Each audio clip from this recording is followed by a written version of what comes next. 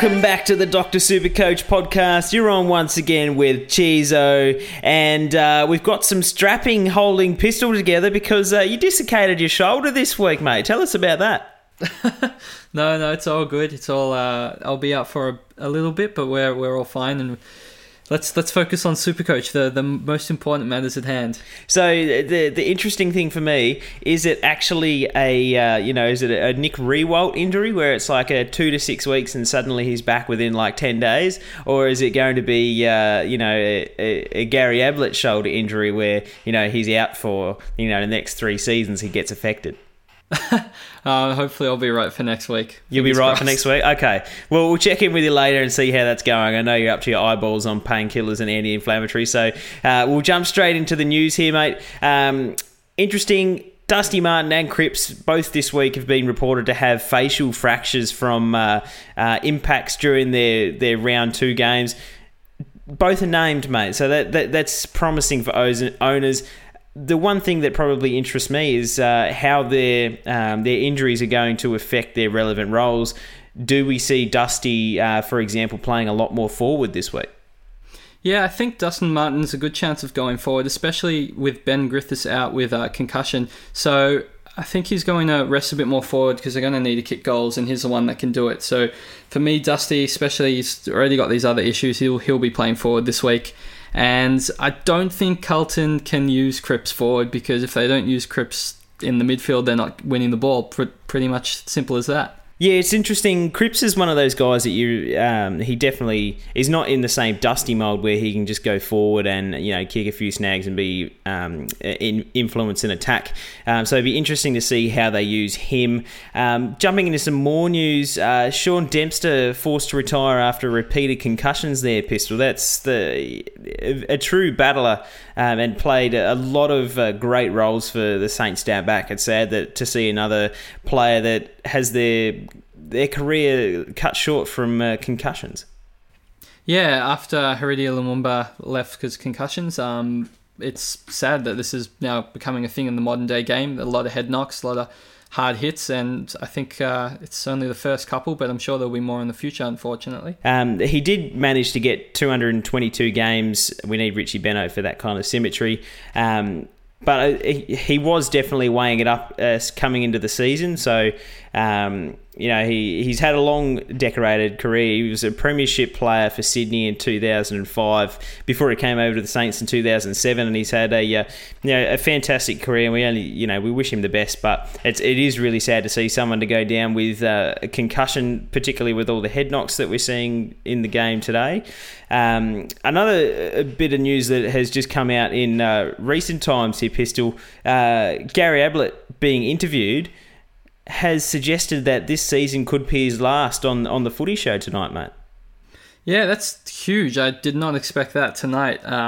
That's crazy. If the great man walks away at the end of this year, I feel like we're getting cut short. I think he still had a lot more to give. So fingers crossed he plays on, but by what he said, it doesn't seem very likely.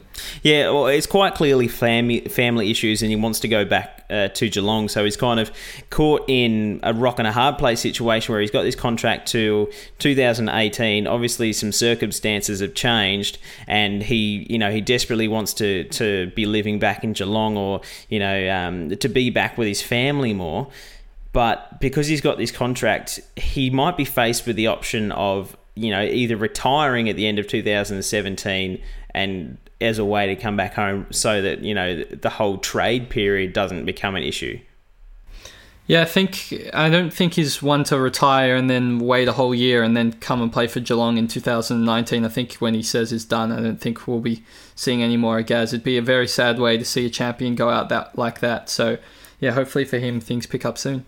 The worst thing for me is, he's arguably the best player since his dad. So, he's been so phenomenal that it's really difficult to kind of comprehend. Like, we have such high standards for Gary that even when he plays slightly down, say take his games last year, he was still the third highest averaging Supercoach player last year, and we consider that such a failure of a year by his standards. And it's really sad to see his career kind of tailing off like this, because without being being too dramatic, it's kind of putting a little bit of a question mark or a tarnish kind of on the legacy that he's built over his entire career, Pistol. Oh, that's a big call. Chizo goes bang, but let's... I think we've said everything that needs to be said. Should we go into some team news? Yeah, we'll jump into the teams, mate. I'll kick it off with the Sydney Swans and Collingwood. This will be an absolutely great game. Few wins for both teams, not really relevant on the Collingwood side. We've got Trav Varco, Levi Greenwood coming in for James Aish and Jared Blair. On the Sydney side of things, Jordan Dawson, Jordan Foote and Callum Sinclair come in for the expense of Harry Cunningham, Jeremy Laidler and Kurt Tippett. Jordan Foote was one of the kind of rookies that we were looking at in the preseason, 180k or so. So it'll be interesting to see what his job security is like. Dawson, Foote, Robbie Fox and Callum Sinclair all named on the interchange there, mate. Yeah, it's good to see Nick Newman get another game, and he's actually seemingly displaced Jeremy Laidler, who was omitted. So Nick Newman starting in the back pocket, which is great news for our fantasy teams, and Will Hayward as well named in the forward pocket. Hopefully he can keep getting a gig at least until Papley or Heaney come back, which I think is going to be quite soon. Yeah, Nick Newman, really, really good. We wish he kind of played round one, because now we're stuck in a situation where you might have Mitch Hibbert in the back line, but you might also not have Caleb Marchbank. So, do you wait a week and get Nick Newman if he's named for round 4, or do you jump on Caleb Marchbank right now? Like, it is causing us a few headaches this early in the season, but definitely good to see that he's getting another game. Jump into the North and the Giants there, mate. So, a little bit of big news for North Melbourne. Goldstein comes in, so literally big news. And Scott D. Thompson with a suspension going out. And Jai Simpkin, which will hurt a few, is also out. Sam Durden comes in for his first game as well. So, another cash cow option, another forward, because we didn't have enough of them. And no change for the GWS Giants. Yeah, so Tim Taranto is still on the interchange. No Matt Kennedy for those that put a bit too much faith in him. Sam Durden has been playing kind of a defensive role. Do you see him kind of rolling through the back line for, to help compensate for Scott Thompson? Yeah, he certainly does. I'm not sure his job security, given Scott D. Thompson is coming back, and there's a couple of decent defenders waiting in the wings for North Melbourne. I think it's going to be a revolving door the whole year for North, to be honest. Yeah, I think that's a lot with most of their rookies. It could be a revolving door. So even though they do have all these spots from all the veterans retiring, we really can't really pencil any of these guys into a big game. And we can pretty much bank them on being a decent rookie for us with job security. So we'll jump into Richmond and West Coast Eagles. Really good looking game for this one here, Pistol. In comes Lewis Jetta for Dom Sheed on the West Coast side. Richmond side, Camden McIntosh and Todd Eldon. Out goes Ben Griffiths and Shane Edwards. Nothing really fantasy relevant there from the ins and outs perspective. Great to see that Toby Nankervis is a number one ruck again there, Pistol. Yeah, great. Gets a gig against Giles as well, so hopefully he'll be able to move him around the ground, get a couple tackles and possessions, and pop out a third ton in a row. That'd be fantastic if Nank the Tank can do that. Also, Dan Butler does get his third game, which is very good fantasy news for owners, and I'm sure there's a lot of them out there. Yeah, it's fantastic. Toby Nankervis really should put up an awesome score against basically Nathan Vardy and Jonathan Giles, hey? Are you thinking a VC option maybe? It could be a sneaky one, mate. It could be a sneaky one. We know that it is a little bit difficult to find a relevant VC this week, particularly because our floating donut at R3 with the Sterndicker is playing virtually the same time as Dangerfield. So if you were thinking of going a Dangerfield VC, you could be locking in that VC accidentally without noticing it. Do you want to jump into Geelong Cats and Melbourne there, mate? Yeah, sure. So there's a lot of changes for both sides. Fantasy relevant ones, not so much. However, Manajola manages to come into the Cats side and doesn't displace Parfitt, which we thought would happen. Instead, Rhys Stanley, Josh Cowan and Darcy Lang are omitted, and George Holland-Smith hurts his hand. And Zach Smith, Cameron Guthrie come in, and James Parsons, a first gamer, very unexpectedly comes into that Geelong side. Wasn't rated particularly highly in this year's prospectus. They said he is not a chance for 2017, so they've been proved incorrect very early on in the season. He is a 117k rookie, so one to watch. On the Melbourne side, Angus Brayshaw was omitted. Hogan is suspended, as is Lewis. So Bernie Vince comes back for those that held him. Tim Smith and Dean Kent are in. Tim Smith is another forward option. He is bargain basement price, 102k, but I don't expect him to stay long in the side given Hogan only got 2 weeks. I think, Chizo, the biggest news from this whole match is that even though Jesse Hogan was suspended, they decided not to bring in Jake Spencer. So I think Max Gawn is probably safe. Throw away the keys, locks, number 1 ruck this year. If you have him, well done. If you don't have him, going to have to get him in because they have the chance to bring in Spencer and they didn't do it, which to me just screams Gawn is safe. They're not going to be playing 2 rucks at any stage this year. You've pretty much summed it up there perfectly there, Pistol. Very good number 1 ruck looking option. Dockers and Bulldogs, there's Toby McLean coming in for Stuart Cramery on the dog side. The Dockers side, there's a mountain of changes here, Pistol. Give me a second to run through them all. In comes Ethan Hughes, Tommy Sheridan, Brady Gray, Harley Ballack, forward bid that we've been harping on a little bit during the preseason. Griffin Logue, pick number 8 from last year. Hayden Crozier comes in as well. Out goes Cameron Sutcliffe, Darcy Tucker, Daniel Pearce, Zach Dawson, that's the big one, Nick Subin and Jonathan Griffin. So Harley Ballack and Griffin Logue picked for their first AFL games. Mate, it kind of seems like the Dockers have realised they need to start a proper rebuild, and they're going to give some games to these younger blokes here, Pistol. Particularly Harley Ballack. It really does look like we could have a few options coming through as downgrades, possibly. Yeah, looking at this squad, I think Ross Lyon said, all right, we need to drop the players that didn't perform, and then he decided to cut the entire team. So Harley Ballack getting a gig is unbelievable news. I'm really happy about that, given everyone was really hot on him in the preseason. He's dominated in the waffle. We said last week he got 30 touches as well. So coming in at 123k as a mid-forward rookie, he's one I'm super excited about getting, hopefully in a couple of weeks. Yeah, absolutely, and he's going to be one of those guys that play a little bit half forward and get a run on ball, because I think he's averaging 30 touches in the waffle, about 5 tackles, 10 marks. He's just absolutely killing it over there. I can't wait to see what he can do. And he was one of the guys that kind of slid in his draft a couple years ago. He's a fantastic player, so one to keep an eye out on. We'll jump into Port Adelaide and the Crows there for me, champion. Yeah, not too many changes here. Hamish Hartlett does come in, though, with Jack Homsch out with a knee injury. It's good to see Dan Houston retain a spot in that back pocket. However, Pittard is not back yet, so yet to be seen what happens when Pittard does get recalled. For the Crows side, Lever is in for Jenkins, who is injured.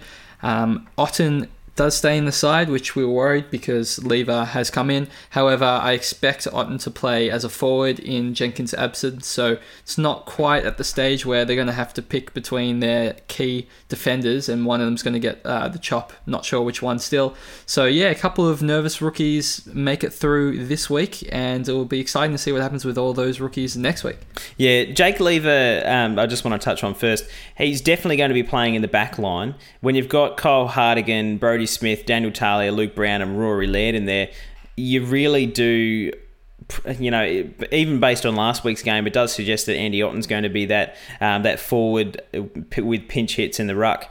It does kind of worry me a little bit about his job security, because Josh Jenkins is going to come back next week, and that's the week where we're going to find out whether it's he or Jake Kelly that's going to be dropped in that back line.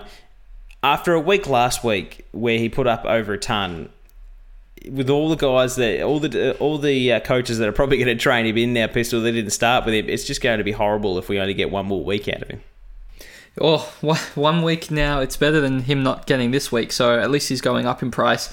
If you don't have him, I'm not entirely sure I would be trading him in this week, just because the risk is so high, and it's, massive risk-reward scenario, but for me, it's way too risky. So if you don't have him, I don't think I would be looking to get him, especially with Nick Newman and other backmen looking like better options at this stage. Interesting. All right, we'll jump into St Kilda and Brisbane. Riewoldt, his 6-week, season-long, however long injury that he was supposedly have, he's basically just taken a week off. Billy Longer, Ben Long comes in for his first game, and Jack Sinclair. Jack Stephen out with a punctured lung. Ben Long, another backline rookie there, mate. He's playing well in the VFL. He's one to keep an eye out on. On the Brisbane side, Jared Berry, Hugh McCluggage, Josh Shackey, Clay Beams, and Liam Dawson on an extended bench. Out goes Ryan Bastadak and Ryan Harwood, both omitted. Jared Berry and Hugh McCluggage absolutely killed it on the weekend in the NEAFL. So did Clay Beams. I think Jared Berry put up 30 touches, kicked a goal, took 12 marks. He was just absolutely everywhere, playing across the half-back with stints in the midfield. So, he's another you got Nick Newman, Ben Long, Jared Berry, these kind of guys. We've got all these backline rookies we want to come in at like round 8, round 9, and they're all coming at the start of the season here, Pistol. We might even be forced to miss out on a few of these guys. Yeah, it's a bit too early. Hopefully Ben Long actually doesn't get the nod this week because he is named on the extended interchange. He is also forward and defend eligibility. He has DPP for both. So he could be a good option downgrade in a couple of weeks if he doesn't get a gig now because it's close knocking on the door. But Jared Berry's named in the centre with McCluggage on the wing as well. So all these options, as you said, way too soon. We're going to have to probably snag a couple of them, given most people have a Hibberd situation, or we'll see what happens with Barrett and Pickett as well. I should mention Barrett is named on the extended interchange, and it's not looking fantastic for him. Tom Bell and Buick are there, which I expect to remain, and then the two players that have to stay from Barrett, Clay Beams, Liam Dawson, Michael Close, Ryan Lester. It's going to be tough. I don't know who gets a nod, but I'm not entirely convinced that Barrett is going to get a gig this week. Yeah, interesting. We're in the same kind of situation for Jake Barrett as we are with Jared Pickett with the Essendon Carlton game. Take us through that one. So Carlton have lost Armfield, he's omitted, and Kerridge. I love how you said they lost him. they booted him out electively. He's actually still wandering around somewhere. He's actually physically lost. They drove him to a different suburb and just kicked him out of the team bus. So he's wandering around the field. We've got Kerridge, McKay, Palmer, Williamson in on the extended interchange. Pickett is on that extended interchange as well, so I'm not entirely sure that he's also going to get a game. I think Reece Palmer, it's probably going to be between Palmer and Pickett who gets a gig for this week. On the Essendon side, we've got Hartley being omitted, Ben Howlett being hamstrung, so he's out. In with Mitch Brown, Leuenberger, Heath Hocking, James Stewart, Matt D. Most of them are on the interchange bench, except Leuenberger steps straight into the ruck, so I am expecting Sean McKernan to be dropped. Other than that, it's possible James Stewart gets a first game. What do you think, Chizo, as a Bombers supporter? I don't think James Stewart is going to get a game. On the extended bench, you've got Andrew McGrath, he'll play. The Paz, Darcy Parish, the Enigma, he'll play. Marty Gleeson is really important running off our half-back line. He's going to play. And then you've got Kyle Langford, which he's definitely going to play. He's a big body that can run from one end of the ground to the other. Sean McKernan will get dropped. Matty D will be a backup, and so will James Stewart be on the emergencies list. I don't think he's going to get a game this early, it's kind of okay. I did kind of expect that he would be starting along Joe Danaher. I really do like James Stewart, so it's interesting that they're electing to run with a Mitch Brown at half forward over the likes of James Stewart. So I'm not really sure what to make of that, but at least it gives us some sort of a downgrade option down the track there, mate.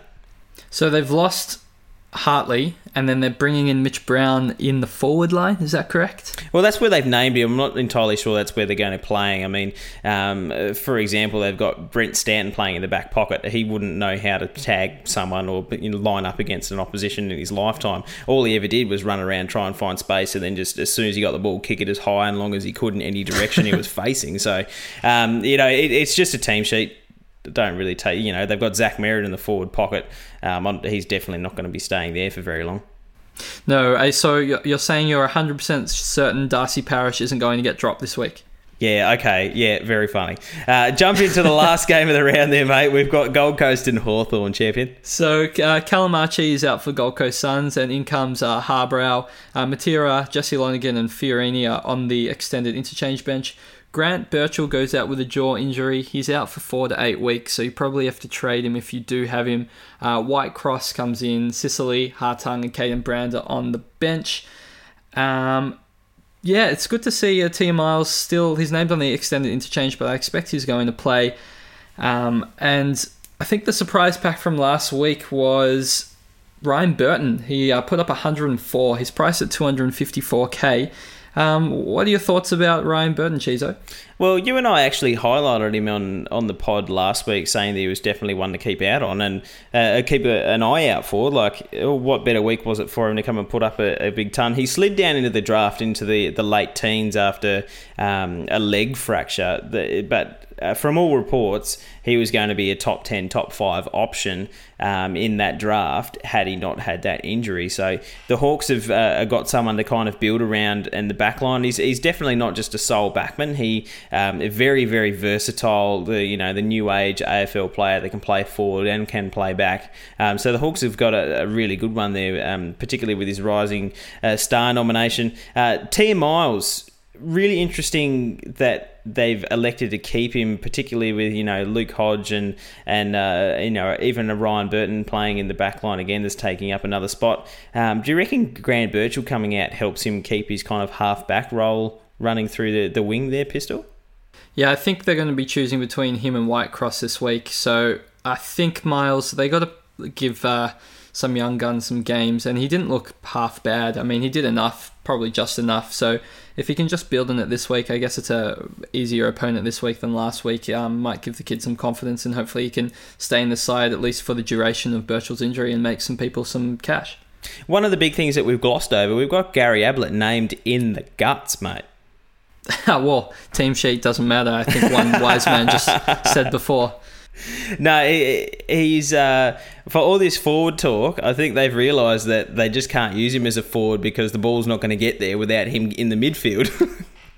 No, he's definitely been playing as a midfielder, and I expect that to stay the same. Yeah. All right, mate, that wraps up the teams. We'll jump into the Cancer Council. We'll have a quick look at how everything's running over there. We're over $500, which is fantastic. And one of our donators this week is Finn, young 15-year-old that is keeping track of everything going on.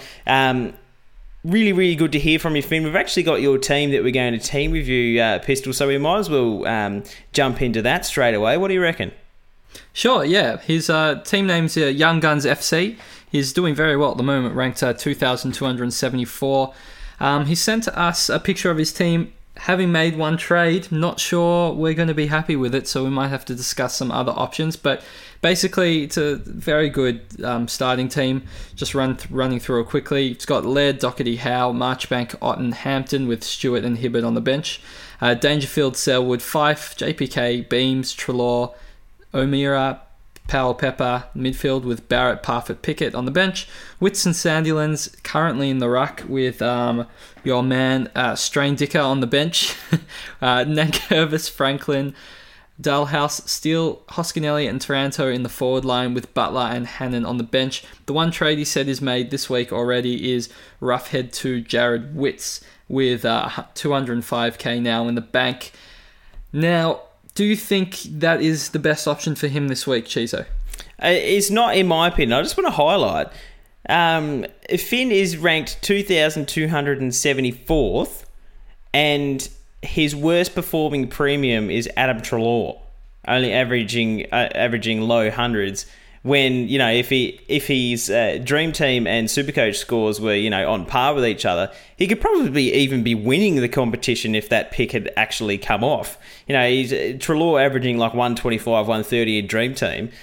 I really like this team. There's nothing that I would change at this respect. We were talking about it before. He wants to get rid of Roughhead because he picked him as a premium, and his role is not conducive to premium numbers this year, Finn says, and so for that reason his ceiling's not going to be as high, and so not being a keeper, I'm going to get rid of him before prices change.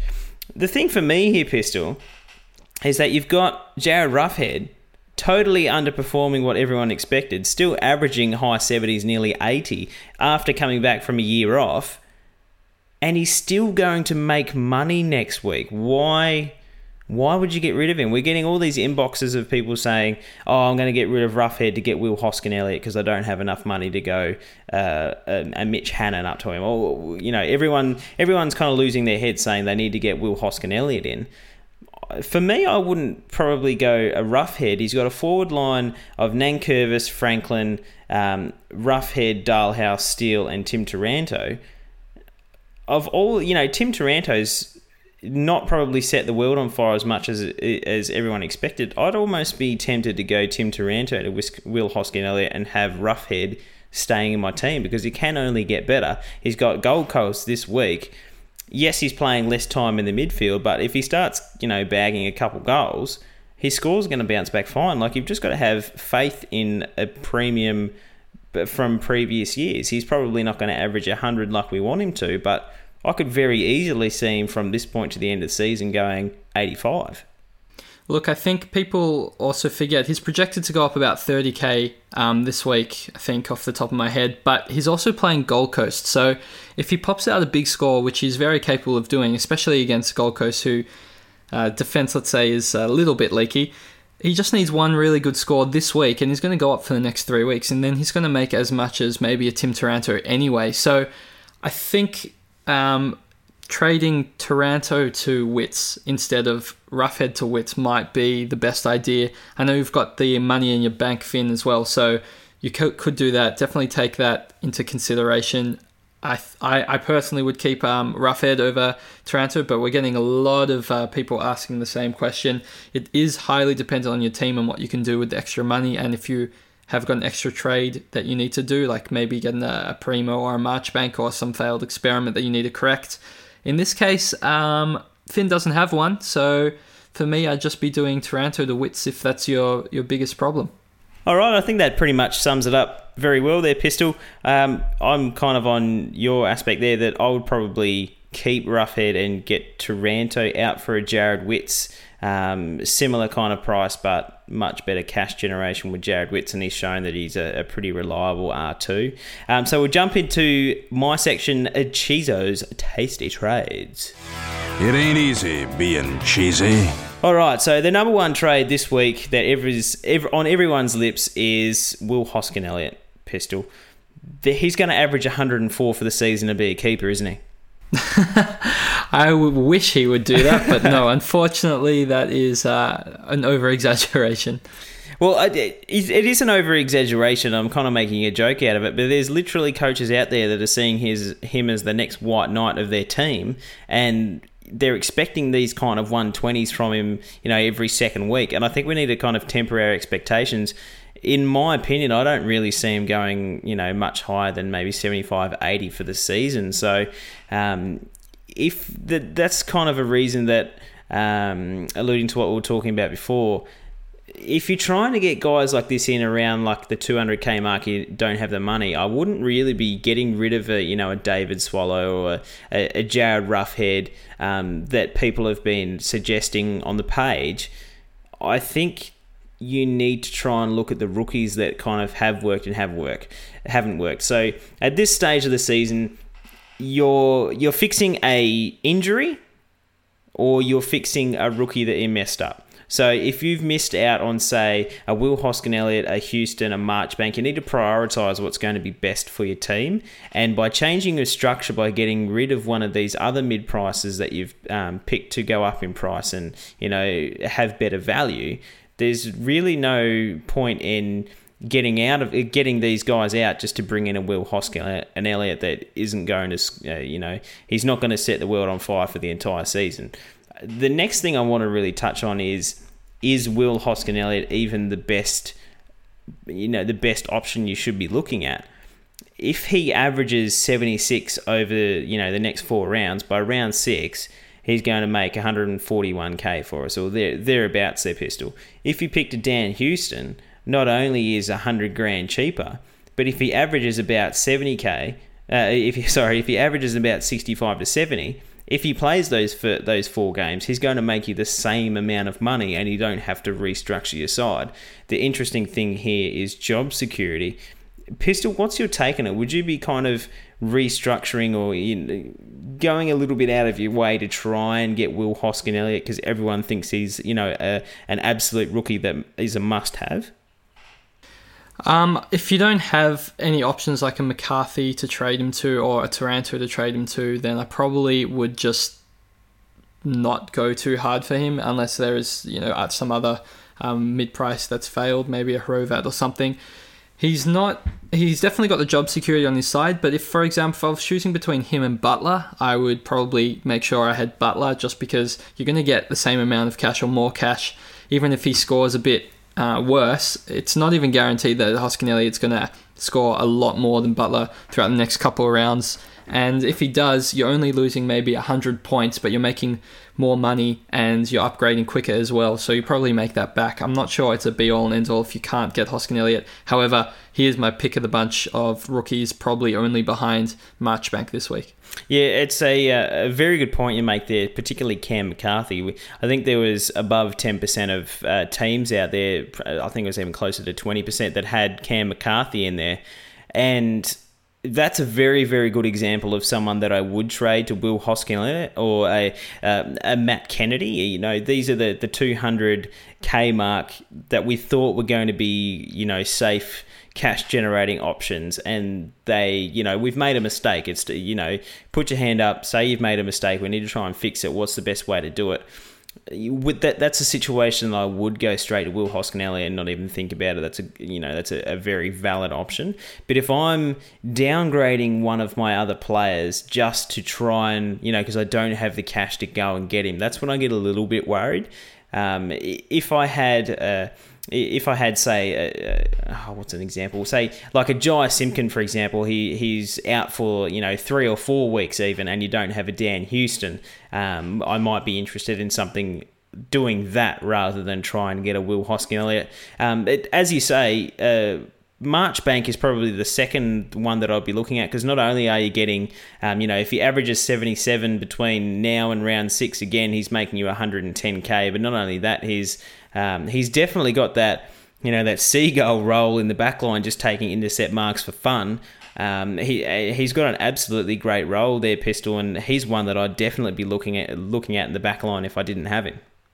Yeah, I actually see Marchbank as being good enough as a D6 for a large part of the season, maybe your final upgrade in your entire team. So he's someone that I think can average between 85 and 90, which is reminiscent of Marcus Adams last year as well. So he's someone, if you can get him in now, at least you don't have to worry about, that's one back position defender slot you don't have to worry about, like your D6 just is locked away. So it'd be good if you can afford him. If you can't, I'd probably still try and work him in. If you really can't, then don't bother, because it's not going to make that much money. He'd just be a very solid pick. Okay, say you've got a 200k player or thereabouts, and you can kind of work your team around to get a Will Hoskin-Elliott or a Caleb Marchbank. Which one of those two do you think is more necessary for your teams? Because there's a lot of people out there just straight away going Will Hoskin-Elliott and not even thinking about Caleb Marchbank. No, I personally would say Marchbank. As I said before, I think he'll go further in the back line and average enough to be solid for a large part of the season. As well, you have to consider the rookies. Down back, there's probably 2, maybe 3 coming through, whereas the forward mid rookies, there's so many of them around, and there's even possibly better options. If you don't have a Butler, he's looking fantastic at the moment. He's going to make a lot of money as well. So there's more forward options, I think, than there are back options, like good back options. So he's Marchbank above Hoskin-Elliott for me if I had to choose one of the two of them. What about you? Yeah, no, that's a really good point. For example, we touched on Harley Ballock earlier on the podcast, but we don't really have anyone like him in the back line that we can rely on. We've got the Nick Newmans and the guys that are coming through, but not really the scoring potential that we would really be expecting. So Jared Berry put up a really good score in the NEAFL, as we've talked about a number of times on this podcast. The NEAFL is not a standard that is of, say, a VFL or a Samfor or a Waffle standard, so their scores are inflated. I don't think that he's going to have the same sort of impact coming straight into an AFL team that is, ranked down towards the bottom of the ladder. It is more likely for me that I think I need to shore up my back line and try and make sure that that's generating as much cash, knowing that I have all, this plethora of guys that I can rotate through the forward rookies and on the bench and things like that, trying to make money. So for me personally, I would try and get Marchbank in if I wasn't already happy with my back line. Say you've got a Joel Smith and you've got a Mitch Hibberd, then, that answers the question for you. But definitely I wouldn't be changing my entire structure and using some DPP in this just to get Will Hoskin-Elliott. I think there's some better cash generation options. You might make a few more points in the next couple rounds, but you'll definitely make that up later on, having the extra money be able to spend on better premiums rather than having to settle for something a little less. Do you feel about that? Yeah, definitely. And to add to your point, I think it's a bit of risk management. If Otten goes out next week, people might have Smith, Otten and Hibberd, and then you're just in a world of hurt. So Marchbank certainly just shores up that one defender spot. That's what I was trying to say before. And I think that makes a lot of teams much more comfortable on the field, knowing that all their rookies are definitely going to play and you're not going to cop any unexpected zeros, which will just destroy your season right from the beginning. Yeah, fantastic. We'll jump into captaincy options here, mate. Now, it's getting a little bit one of those situations where it's just like, let's try and find someone that isn't Danger. Or let's find someone that isn't Gawn. Let's find someone just for fun. Let's just go Rocky this week. Or let's go Tom Mitchell. Or, Ablett's probably going to have a good week. Should we even be trying to find a VC and then give us the option to try and pick between our VC score and captaining Danger? Well, I think here's time for the new section, my own section. You gotta ask yourself a question. Do I feel lucky? Well, do you, punk? Welcome to Pistol's new segment. Mate, very, very good initiative by you that you were finding it a little bit difficult not having your own little intro there, mate. You've got Do You Feel Lucky? And you're going to try and find something left field every week that we haven't thought about. What is the one this week pertaining to Dangerfield, mate? So I was thinking every single week everyone says who's your VC or C option, and Dangerfield is always one of your VC and C options.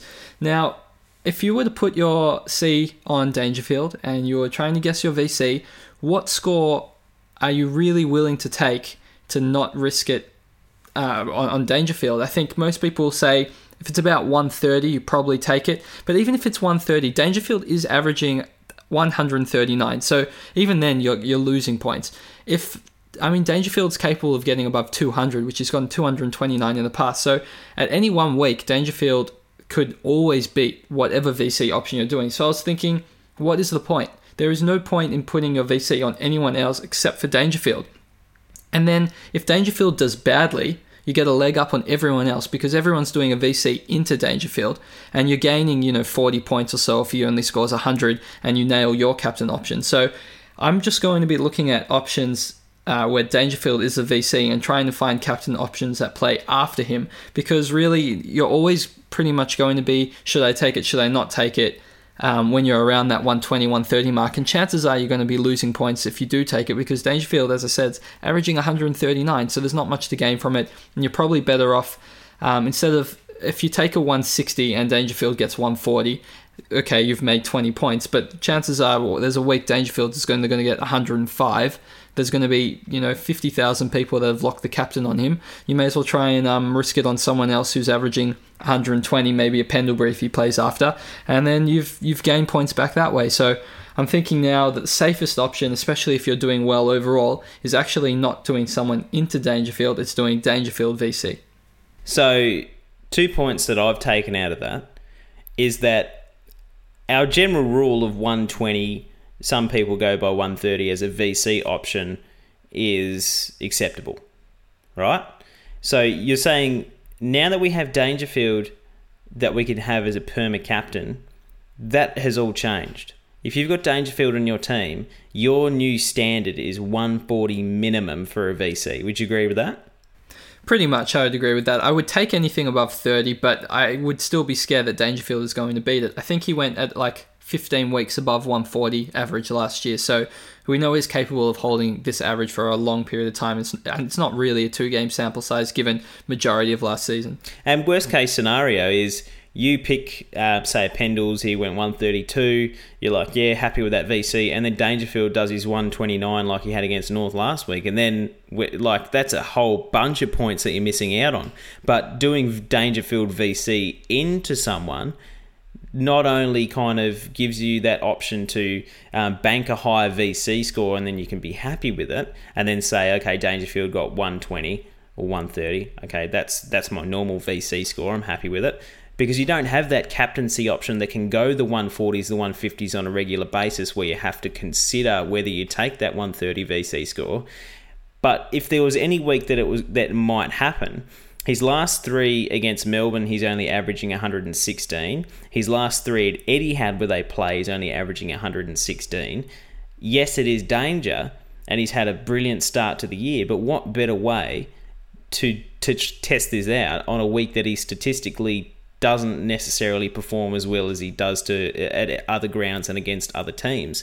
It's a great option for you to stick a VC on him this week and look at someone like Dane Beams that played quite well last week in case Danger does not go as well as expected, Pistol. Yeah, that's exactly right. You've pretty much summarised everything I said more clearly and concisely than I could have, so thank you for doing that. But to further prove your point, Tom Mitchell, if you look at La Hug's captains this week, he's predicting about 135 or so for Titch. He's averaging monster scores against Gold Coast in the past. He loves playing at Metricon as well. So Titch plays last in the round. So you may as well go Dangerfield into Titch or a Dangerfield into Beams. I should say, do you know what Beams scores generally at Etihad and also against St Kilda? So against St Kilda, he averages 138 across his last 3, 144, 126, 144. His last 3 at Etihad, 105, 104, 111. He started the season well. Like, he had that first round where he was best on, but kind of faded in the last quarter. Last week, he was fantastic against Essendon again, faded into the last quarter, just getting that fitness back. He loves playing the Saints. Saints basically have no midfield this week. Armitage and Stephen are both out. That's something we actually forgot to mention was Jack Steele is going to get a lot more mid-time this week, so that should only help his scores. But back to Beams, he's definitely one that we could look at on the Sunday as a captaincy option. If Danger doesn't put up the 130s, 140s that we're expecting, he's definitely one that I'd be more than happy to chuck a C on and feel confident that I'm getting a 100-plus score. Yeah, we should mention as a disclaimer, if you are using Sternadicker as your Fremantle vice-captain loophole option, I think you need to be aware that at the end of the Geelong game, you have a very small window, like less than half an hour, to check Dangerfield's score and then put your captaincy on your R3 loophole option. Otherwise, you're going to be just taking Dangerfield's score because it will lock out as Fremantle play at 7:40 and the Geelong game starts at 4:35 and ends at around 10 past 7. So there is a small time frame, so make sure you don't forget. Hopefully, or maybe not hopefully, if Pickett or Barrett are out, then you get another loophole option on the Sunday and you don't have to stress about it. Yeah, I think I'd rather have Pickett and Barrett getting another game in that aspect. But worst case scenario, you will have someone else to chuck the captaincy option on to keep Danger's VC score. But it's just definitely one to think about, Pistol. Certainly, and yeah, so for those listening, I'll be doing VC, Danger, C, Beams. Please don't copy me, Paul, because I know we're playing each other in a league this week. Maybe I'll just release this one a little bit later so he doesn't have time to listen to it. That would be great. Thanks. All right, Pistol, that pretty much wraps up another podcast for this Thursday night. Fantastic talking to you again. Always a pleasure, Chizo. And thanks everyone for listening and for your donations to the Cancer Council. Really appreciate it. Yeah, if you do appreciate the podcast and do find some enjoyment in it, do consider going to iTunes and giving us a review because it makes it easier for other coaches to find us and expand our community and get more talking about fantasy footy. And don't forget, we've got the Supercoach Fantasy Rings, Pistol. I've actually it's been delivered. The Dr. Supercoach Keeper League, which we'll be doing a podcast on soon to talk about that. The ring has turned up, so very, very excited to talk about that in the next couple of weeks. Mate, I'm going to check off. I'll talk to you over the weekend. Always a pleasure, and looking forward to talking next time. Good luck, community. Stiff penis.